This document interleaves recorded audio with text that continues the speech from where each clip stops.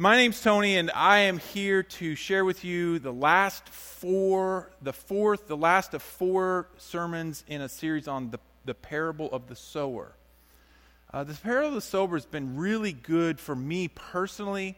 Hopefully it's been good for you. We've had some great services, a lot of response, as we start to look at the heart and the gospel and the kingdom of God and how all of that works, and how do we grow, how do we mature, how do we achieve what it is that God has for us, and how do we reach our full potential in life, right? And Jesus told this story, the sower. And I want to start today's sermon or message just simply by saying this. Life for me, and I'm guessing it's for you too, life for me is like trying to get a prize at the center of a complicated maze. Think about it with me for a moment. Think of a maze. How many of you ever took your kids to, or maybe you didn't take your kids, you went to the corn mazes? How many of you dislike corn mazes? Yes, yeah. Those are all the people that just need maps, right? They don't like to have to figure it out. It's like a map. Give me a map and I'll get to where I need. But life for me is like there's this giant prize, this great, awesome prize in the center of this complicated maze. And if I could just get through and make the right turns, make the right decisions, go the right way, marry the right person, take the right job, move to the right city, do the right thing with my finances, buy the house or don't buy the house, whatever it is, if I make all the right decisions, do I discipline my kid or not discipline my kid? Do I spank my kid or don't spank? No, don't spank your kids. You can't do that today. Never mind. But anyway, so, how do I live my life? What decisions do I make? Because if I do everything right at the center of the maze, if I take all the turns, at the center of the maze is this prize. It's a great prize. When I think about my relationships, the decisions, the financial choices, the habits, where I spend my time and my talents and my treasures, when I think about all the options that I have in life, all the things that I could have or could have done better, the small decisions, the big ones, I just feel like life is like a maze sometimes. Sometimes we take a turn and we get to keep going. You know how the mazes are, right? You're going along, you're making progress, you feel like you're getting to where you need to go, and then you get a right or left, and you can't see around the corners. Do I go right or do I go left? In a corn maze, it's nice. If you go the wrong direction and you run into a dead end, you just simply turn around and you go back the other way to the other direction, right? But sometimes it's not that easy in life. You take that turn and you go the wrong direction, and now you have to stop, and now your life is like upside down and chaotic, and your marriage is a mess, and your kids are a mess, your relationships are a mess, your finances are a mess, and you've just taken the wrong turns in life. And sometimes when we run into those dead ends, we're not sure what to do. Sometimes there is excitement in mazes because you make a good turn and it turns out well and you get a little further down the road. And sometimes there's confusion and frustration, and sometimes you just feel lost, right? Listen, this is a big deal. This is important. This is big stuff for your life, because every decision you make has the potential to be good for me and my family, or to be bad for me and my family. I understand this principle that I will reap what I sow. Another way to say it is, I will have to live with the decisions I make. There will be consequences to my choices. You've heard all this, right? We say it a lot of ways. Jesus said it this way: you will reap what you sow. You will reap what you sow. Mazes, for me, would be a whole lot easier if when you get to the starting point, there's a little thing there that says a map. That shows me where I'm at. How many of you have ever pulled into a highway. This is before GPS. Some of you younger ones, you won't know what I'm talking about. But before GPS, you're traveling in a strange place, and there's lots of roads and highways, and you pull into a rest area, and on there they've got the state map. You know what I'm talking about? And on that map, it says, you are here. I love that. You know why I love that? Because I like to know where I'm at. Because I know where I'm going. I know where I want to get to. But I love it when they tell you, that's what I need in the maze of life, right? I need a map that says, you're here, you want to get here, you're going to want to go here, turn here, do this with your money, don't do this with your money, you're going to want to marry this person, you're going to want to do this with your kids, you're going to want to practice these habits, don't practice these habits. You're going to want to do all the right decisions. And then eventually I'm going to get to where I want. I want a map. Maps are great and awesome, especially the GPS ones now. You know, I got a new truck and it's got the navigation system on it. It's awesome. I don't even need my phone anymore. I just hit a button. I say, I'm going here, and my truck tells me where to go. Oh, we're spoiled. I remember driving around with a big atlas when I was a admissions counselor for Olivet Nazarene University, and I remember I had the state of Michigan and Wisconsin, and I'd never even been to Michigan and Wisconsin, and they gave me these two states, and I spent 2 years zigzagging these states, and Detroit and northern Michigan and Wisconsin and Madison, and I had to find these little, and there were no GPSs back then. You just had these maps, and you had to try to write on paper, and the internet wasn't even hardly out yet, right? We need a map, because maps are a mile high view of where we are and where we need to be. Maps are great, but here's the thing about maps.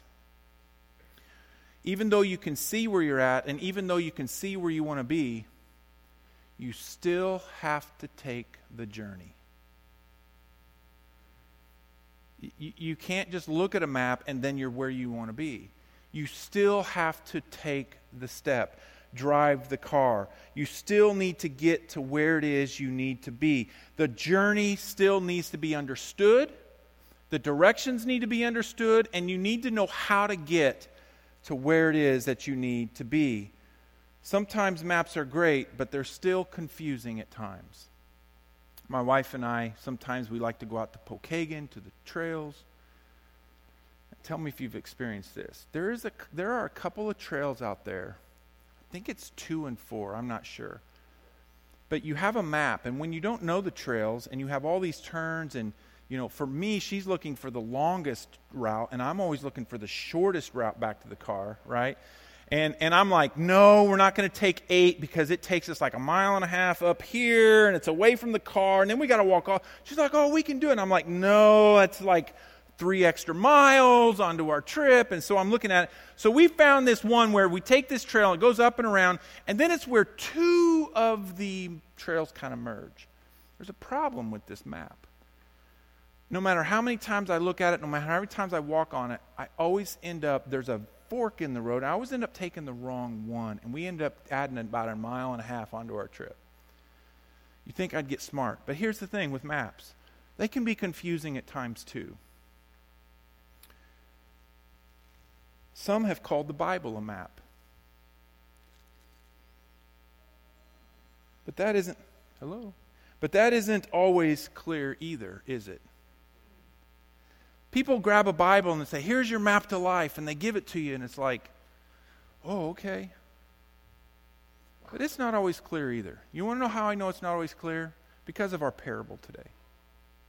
Jesus gives us a map to life, to the kingdom.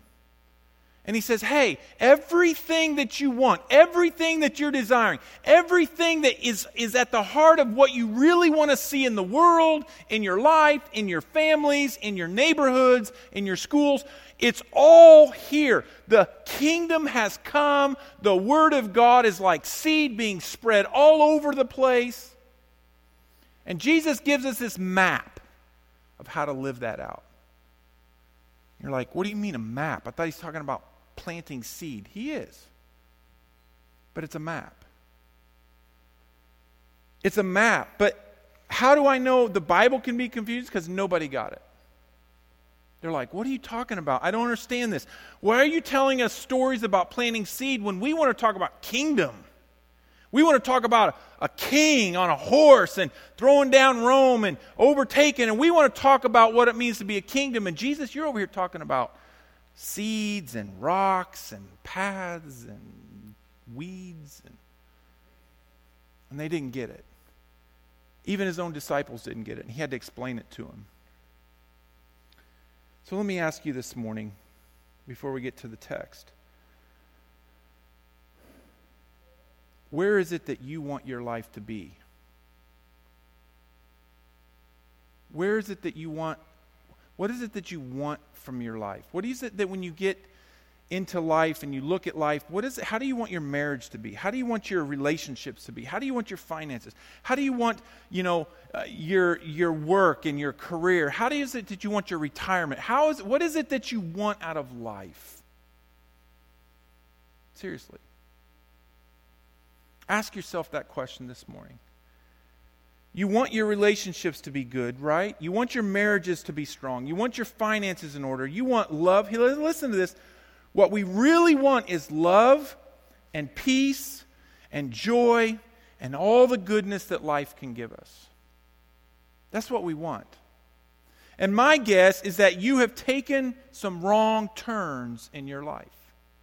My guess is that you have taken some wrong turns and things have not ended up as they should. You've got some broken marriage. You got some marriages. You got a broken relationships. Things aren't working well here in this area of your life, in this area of life. And you look at your life and you look around and you're like, wow, I feel alone. I don't feel like there's any fruit. I don't feel like there's any goodness. I don't feel like I got these stress and strains of life. Because sometimes we take wrong turns. And we're not seeing the fruit that comes from the kingdom in our life. How do I know that? Because I've done it too. We've all done it. We've all misunderstood. We've all had failures. We've all made mistakes. We've all made wrong turns. We've all have regrets of something that we wish we had done previously because of a choice that I made that ended up not being good for me. And it just brought heartache and brokenness and all kinds of stuff. And here's what I've seen in me and what I've seen in others. Is no matter what you want and how you define that, we all really want the same thing in life. We want to be safe.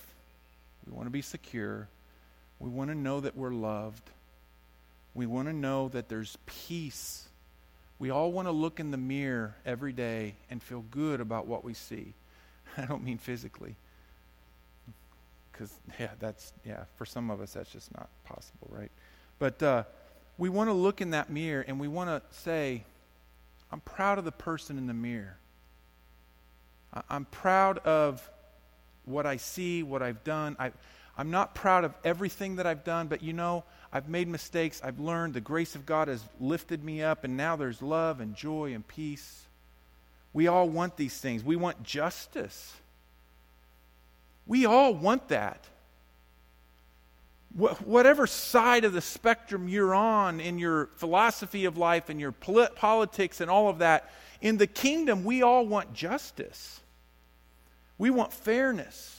We want responsibility. We want accountability. We want to know that there's fruit in my life that will last. Not just a quick flash and it's gone, but something that lasts. Strong relationships, strong marriages, strong everything. That's what we want. We want peace. We want love. We want justice, security, fruit. We want God's approval. We want to know that God's happy with us. We want a life that's good. And even this, we want meaning and we want purpose to our life. No matter how you define that, or whether it's this amount or that much or this many friends or this few friends or whatever that is, that's what we really want at the heart of the matter. So how does our text today help us, the map, get to this life? N.T. Wright is an Anglican It's just probably why I like him so much. John Wesley was an Anglican, and we're Wesleyan and in our theology. And, there's Calvin, and there's Wesley, and there's Arminian, and there's Augustine, and there's all these theologians. And I actually think these guys rose to the top because you could put, ist and N at the end of their name, and it sounds good. Wesleyan, right? Calvinist and all this. So I think that's why. Baker. Yeah, it's not going to work, right? I'm a Bakerist or a Bakeran. Right? It's not going to work. But these guys were theologians. Wesley came out of the Anglican church. He was an Anglican priest, and that's probably why I like he is the founder of Methodism, but he never really wanted to start the Methodist church. I know I'm going down a rabbit hole, but anyway. N.T. Wright wrote this about our text today. According to this map, there it is, the map. The way to that, the life that you really want, is by hearing, now listen, and understanding. This takes time. And sometimes hard work. I want you to hear this today. A quick glance at the scriptures, an occasional sitting in church, or a study group and being entertained by some new idea is probably not enough. This is what he's getting at, the meaning of this text. Care and thought need to be put into the task of hearing the word of the kingdom until it has taken proper root. Stones may need to be moving from the soil, may need removing from the soil. Thorns may need uprooting. But when hearing brings understanding, when you've done the work of the heart issue, when you've cleared the heart, when you've done the hard work of making room for Jesus to plant the seed of the gospel, he says, then comes understanding. We know we're getting close to the goal, to the heart of that maze that we're talking about. This is the hard part about this parable, and I'm going to read it. This is what the parable of the sower is all about. It's all about fruitful living. It's about hard work. It's about working to understand the gospel so that it means something, so that it goes deeper than just the surface, like the stony ground, or that it goes deeper and higher and further out than the weeds and the thorns that grow up, the worries of life. This is the thing the parable is talking about. If you want to have what it is that you have in your heart that you want out of life, you've got to listen to this parable. It's going to take some hard work. Matthew, I'm just going to read the whole parable to you. That same day, Jesus went out of the house and sat by the lake. Such large crowds gathered around him that he got into the boat and sat in it, while all the people stood on the shore. Then he told them many things in parables, saying, a farmer went out to sow his seed. As he was scattering the seed, some fell along the path. In week 1, we talked about that path, didn't we? That hard path, the hard-hearted. Those who the seed of the gospel just skips right off your life and it never has a chance. Because you're just hard-hearted, you're skeptical, you're cynical, you're no to God. And that's the hard heart. Some, and he said the birds came and he ate it up. Some fell on rocky surfaces. We talked about the rocky surface. It's not big stones necessarily, but right below about 1.5 inches, 2 inches of dirt in that part of the world is limestone. And so the dirt on top allowed the seed to start to grow, and it grew up fast, but there was no root. And what happens? The worries and challenges of life, the sun comes up, hits it, burns it, and he says it springs up quick, but the soil was shallow. But when the sun come out, the plants were scorched and they withered because they had no root. These are people who are quick to receive the gospel, but they're not willing to do the hard work. They want the gospel. They want Jesus. They want that in their life, and they have this emotional, religious experience. But then when it comes to actually following Jesus, it gets hard. And they quit. Other seed fell amongst the thorns. We talked about this last week. Which grew up and it choked out. It crowded the plant. This is an interesting soil. This soil, the seed actually grows. And this is probably most of us. We've accepted the gospel, we've into our life, we've grown up in the church, we've grown up in Jesus, and we're growing up, but then normal life, worries of life, challenges of life, other priorities in life start to crowd in around us, and it chokes out the gospel to where you have a faith, but your faith isn't producing fruit. Yeah. You have a faith, but it's just not producing the fruit. Still other seed fell on good soil, he said. This is what we're going to talk about today, where it produced a crop, listen, 100, 60, or 30 times what was sown. This is astronomical. Everyone listening to this parable would have went, that's impossible. In this world, if you got 10 times what you planted, it was a good year. And Jesus is saying, no, if the soil is good, if the heart is in good shape, when the seed is planted and there's no stones, there's no thorns, there's no weeds, and all of this, the soil has been cultivated to the point where the seed is landing, you will receive that seed and it will grow and produce an incredible fruit. Your life will be full of the fruits of the Spirit. Next verse. So Jesus says this in verse 9. Whoever has ears. Now here's the hard part. He tells this story and he says, okay, God's responsible for the seed. God's throwing the seed. God's responsible for the gospel. It's His news. He's spreading it, but here's your part. Whoever has ears, let them hear. And if any of you are like my family, listening is probably the hardest thing that you'll ever do in family. Listening to one another. It's hard work. It's challenging. You got to stop. Consider the other. They have books like this thick just on how to listen better. So here's some observation. So go to verse 18. So Jesus then explains it. He says, then, listen then to what the parable of the sower means. Here's the meaning. When people hear the message about the kingdom and do not understand it, the evil one, this is the path, comes and snatches away what was sown in their hearts. So there we learn the soil is your heart. This is the seed sown along the path. The seed falling on rocky ground refers to people who hear the word and at once receive it with joy. They have a flash of religious excitement and emotion. But since they have no root, they last only a short time. When trouble or persecution comes because of the word, they quickly fall away. The seed falling amongst the thorns refers to people who hear the word, but the worries of this life and the deceitfulness of wealth choke out the word, making it, listen, unfruitful. The seed grew, but it's not fruitful. But the seed, and here's our text today, the seed falling on good soil refers to people who hear the word and understand it.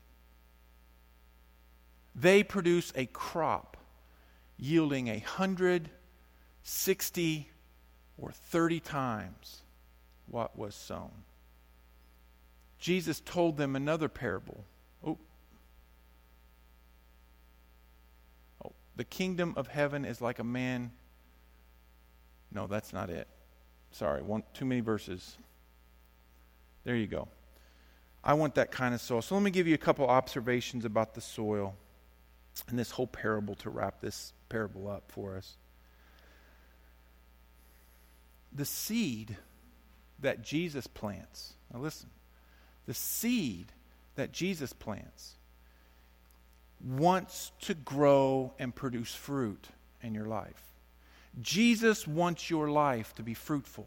Jesus desires your life to be good, to be loving, to be joyful, to be kind, to be gentle. Jesus wants self-control. Jesus wants you to not be mastered by anything or anybody but by Him in a way that produces fruit in your life. Jesus is for you, not against you.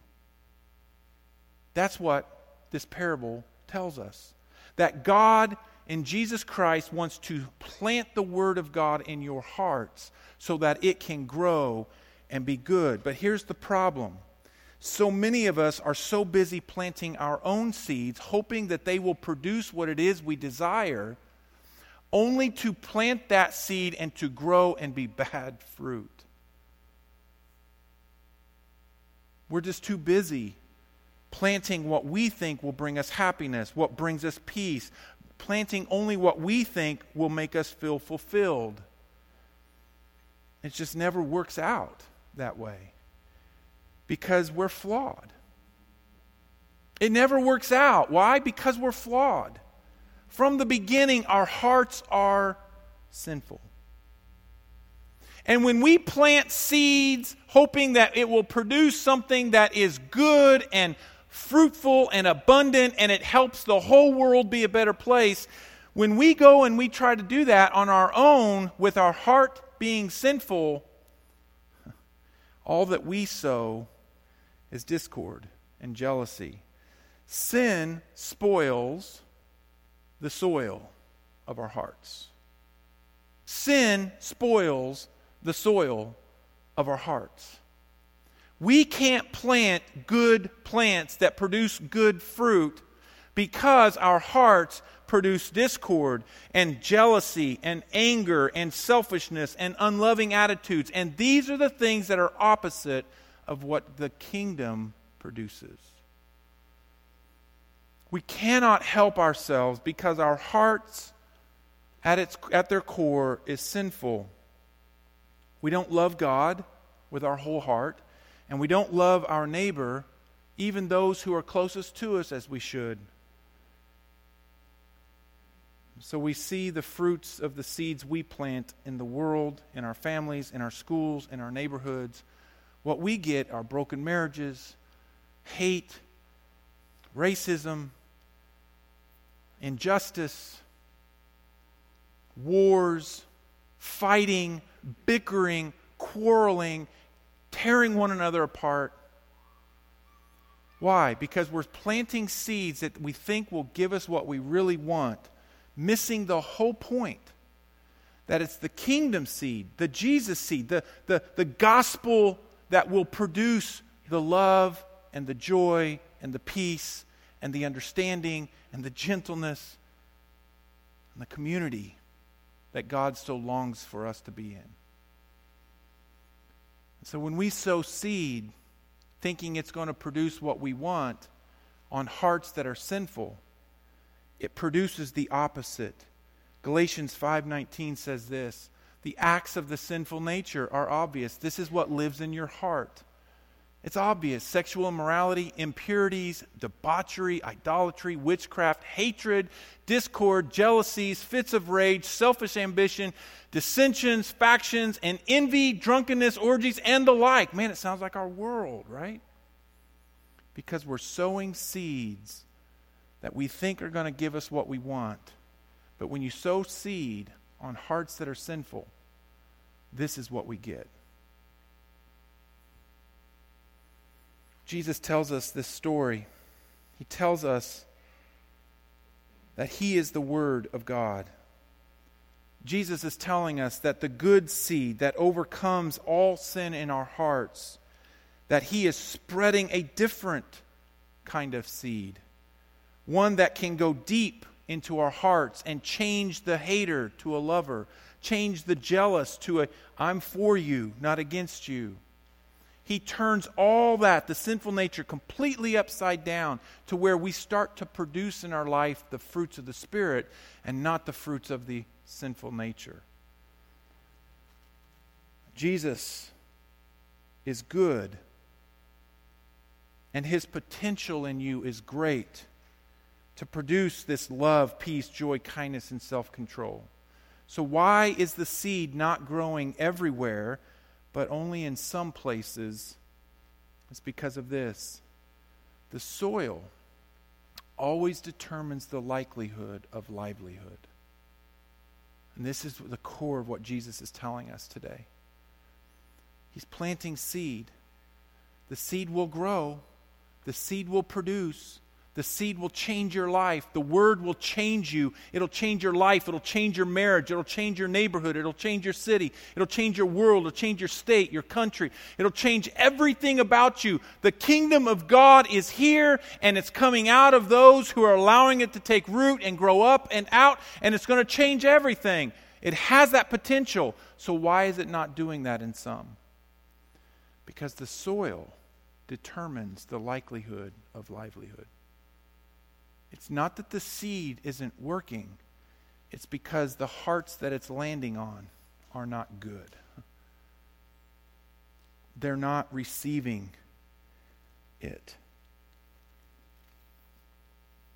Jesus reminds the listener and us that only life-giving fruit comes from the seeds that are planted on soil, prepared and ready to receive. Jesus overcomes the sin in our life. His life and His death and His resurrection will produce life in us that is good. But we have a part to play. Listen, church. Listen, believer. We have a part to play. You need to cultivate your heart. You need to plow the hard ground. You need to remove the rocks. You need to pull the weeds up and the thorns up by their roots. You need to get your heart ready. And that takes work on our part. Good soil. Good soil. Going back to N.T. Wright, he says this: nobody would have missed the underlying meaning of this parable. Yes, Jesus was saying that you have been longing. Yes, Jesus, what you have been longing for and praying for is really coming true. Listen, your desires of your heart, the desires of what you want, it's coming, it's here. I'm here, Jesus says, to make it happen. It's going to be hard for you to understand, though. But that doesn't mean it isn't true. And here's what Jesus says in the parable. Stick with me. Listen to me. Figure it out. Dig in. Come back for more. Keep coming back for more. Learn more. Dig in. Plow the ground. Remove the roots of the weeds and the thistles. Take the rocks and throw them away. Allow the ground of your heart so that you can receive what Jesus is wanting to do in you.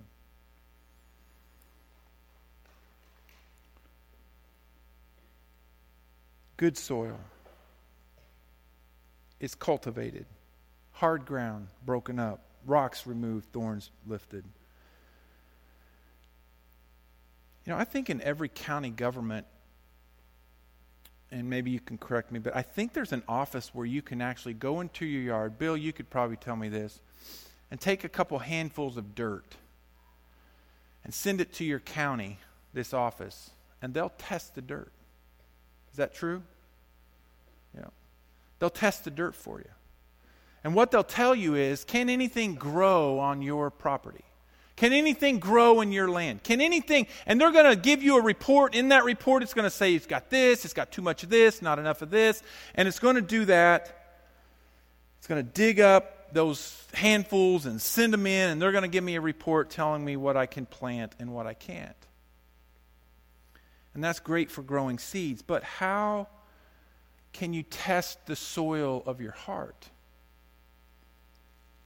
How can you reach in and look in and see if the soil of your heart, if your heart is ready to be fruitful? Jesus tells us in this parable that we will see fruit if the seed is allowed to land on good soil. A receptive heart, a faith-filled heart, a cultivated heart will produce an abundance of good things. The fruits of the Spirit: love, joy, peace, patience, kindness, goodness, gentleness, faithfulness, self-control, forgiveness, grace, compassion, knowledge of the truth, and even this one, sharing the good news with someone else. All of these things that we really want in life, all of these things that the world really needs, these are the things that will change your world. Not more money, not more power, not having the right guy in the Oval Office or the wrong guy in the Oval Office or the Senate or virus protection, whatever. What the world really needs are the fruits of the Spirit. What the world really needs are people where the fruit is growing up in their life and producing, so that all of those around us may benefit from that fruit. How do I measure my heart? How do I measure the readiness of my heart for the gospel? The vision team that we've been working months on spent a lot of time dealing with this issue. Discussing, okay, this is our vision. What do we have a vision for the people of our church to be disciples? How are we going to measure discipleship? You know the traditional way, right? This is the traditional way. Do I believe in Jesus? Check, right? Do I pray? Check, right? Do I read my Bible? Check, right? Yeah. Do I go to church? Yeah, 3 times a month? Check. Well, twice a month now, I'm sorry. Check. Do I give? Check. And we just kind of go down through. And these were the traditional ways that we measure discipleship. And we look at someone and say, wow, I do all these, I'm a disciple. Or you do all these, you're a disciple. And the vision team just really had a hard time with that, because when you when I do this, come in for a second here, not really, but we all know people who do these things. And they do a lot of these things.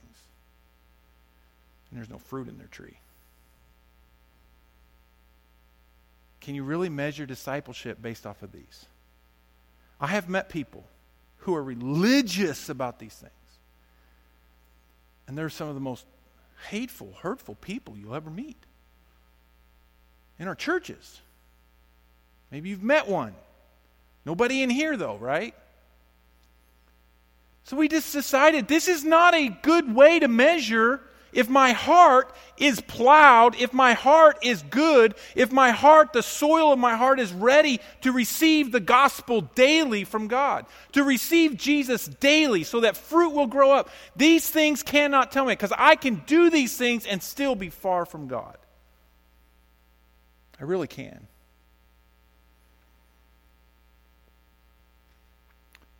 This is not a good method. So we developed a different set of measures. 6 things that we are going to begin to challenge our people all the time. And you're going to see these more and more and more. And you'll see them in the bulletin, and you'll see them on sheets of paper, and you'll hear me preach about them. And you'll see these things, because these are the things that determine we have to be people who have cultivated the ground of our hearts. And how do we do that? The first one is this. Cultivate. And you ask yourself this question. Where are my habits leading me? Notice we didn't list a whole bunch of habits. That's not what we're about. You simply honestly ask yourself, the habits that I currently have, where are they leading me? Are they leading me closer to my wife? Closer to my husband? Are they leading me closer to my kids? Closer to my church family, my friends? Are they leading me closer to death earlier because I shouldn't be doing these things because it's not healthy? This is about all my habits. As a disciple and a steward of life, to cultivate my heart and be ready to receive Jesus, I need to be honest about my habits. Are they leading me where Jesus is taking me? The second one is this. Become. Ask yourself every day, am I becoming more like Jesus every day? You say, well, what do you mean more like Jesus? Read the Gospels. The man was just oozing with love and concern and care for others. He put others before himself. He loved God with his whole heart, and he loved his neighbor more than himself. Am I becoming more every day like him? And I can look back and evaluate the day and how I treated people and how I talked to people. And I fail at this, and I have to ask myself every day, am I more like Jesus today than I was yesterday? 3, Ask yourself this: am I engaged? Am I meaningfully connected to my church family? Listen, this might just be one of the greatest cultivating things you can do right here, is to connect in a meaningful way to a small group of people, to a couple of friends, to be accountable, to be connected in meaningful ways to people within the community of faith. Because Jesus made us for community. Holiness finds its expression in community. How can you be holy without another person across from you? You can't. Holiness has so much more to do with my relationship with you than my relationship with God. It's this relationship that fixes this one. And if I don't have community, if I don't have relationships, meaningfully connected relationships, I can't practice the holiness that God made me holy to be. I need people. I need connection. I need to live out what it means to be holy. 4, we ask ourselves this: am I serving? Am I serving my church family? Am I giving time? Am I helping one another? Am I going out and helping someone, single mom carrying 3 kids on her hip out into the door, or a mom whose husband doesn't come? Am I helping them walking? Am I serving in the cafe? Am I helping teach our kids? Am I holding babies? Am I coming up here and helping people worship? Do I have a gift and a talent that I'm not using to serve the community of faith? You want to cultivate your heart. You want to prepare your heart to receive what Jesus wants for you. Start serving other people. And you'll find that the gospel will begin to take root. Why? Because in serving other people, the fruits of the Spirit get to come out. You get to love people. You get to be gentle with people. Hopefully, if you're not a gentle person yet, we're not going to put you at the front door, all right? You know what I'm saying? Some of you know what I'm talking about, right? Just a little rough around the edge. It's okay. Jesus loves you, and so do we. We're working on it. But am I serving my church family? Number 5, give. And this is funny. We talked about this. Should we say giving like a tithe or money? And the vision team came up with this. No. Am I living sacrificially? That's the Jesus way. Not to count the 10%. Not to go, oh, hey, I'm at 10%, I'll stop giving this month. Or no, Jesus lived sacrificially. And so whatever that means for you and between you and God, without compulsion, you pray to God and you ask God, God, am I living sacrificially? Am I giving of my time, my talents, and my treasures to all of people, everybody? And then last is this one, reach. Who am I inspiring to follow Jesus? I can't be a disciple of Jesus and ignore the call of Jesus to help to make disciples. That's the circle of life. And I don't mean the movie, right? The circle of the disciples' life is someone helped you find life, and you begin to help others find the same life that you found. And so you begin to live out this fruit that's happening in your life. And you begin to share Jesus. Begin to build relationships. Begin to talk to your friends. Begin to talk to your family. Begin to share at the workplace. Not in a regimental, militant way, like you're going to hell. No, that's not a good way to start it with people, right? It's just, that's not the good way, all right? That's not the Jesus way.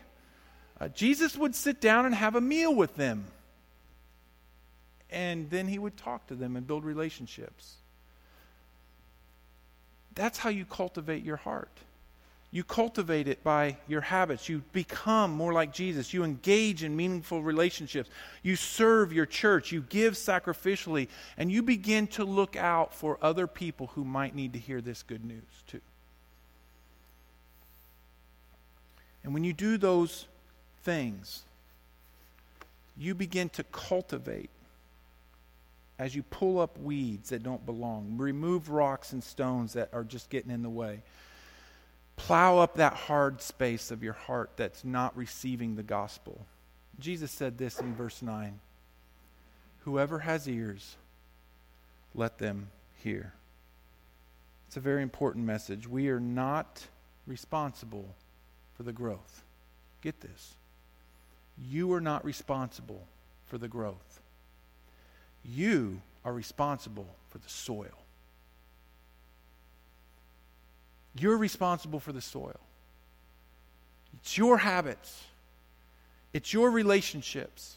It's your decision. It's your surrender. It's your giving up. It's your beginning to. It's yours.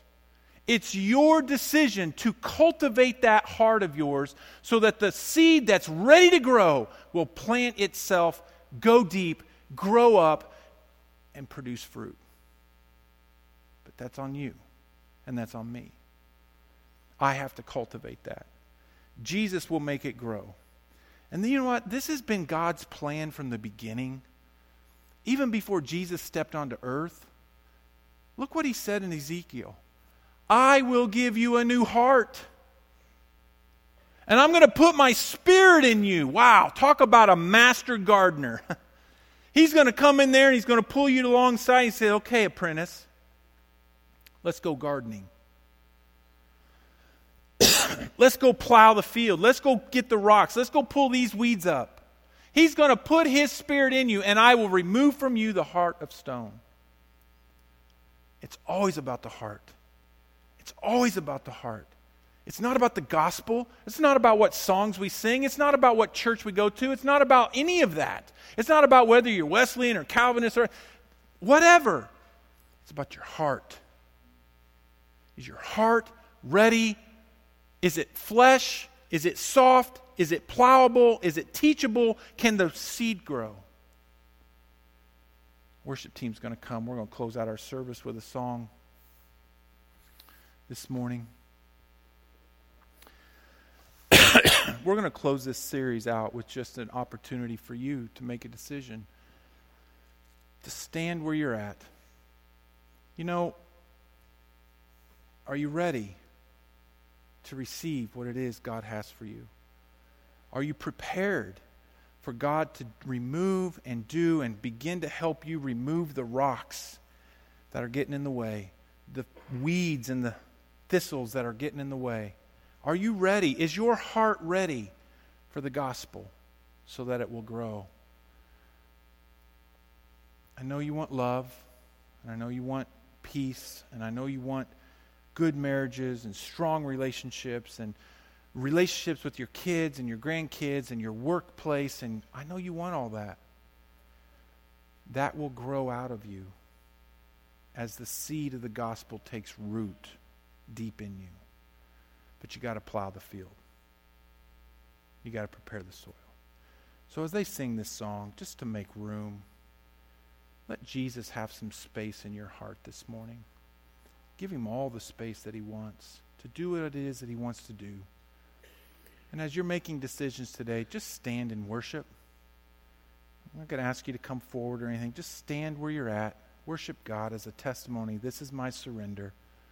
I'm laying it all down here because I'm ready for God to do what it is he wants to do in my heart. Amen.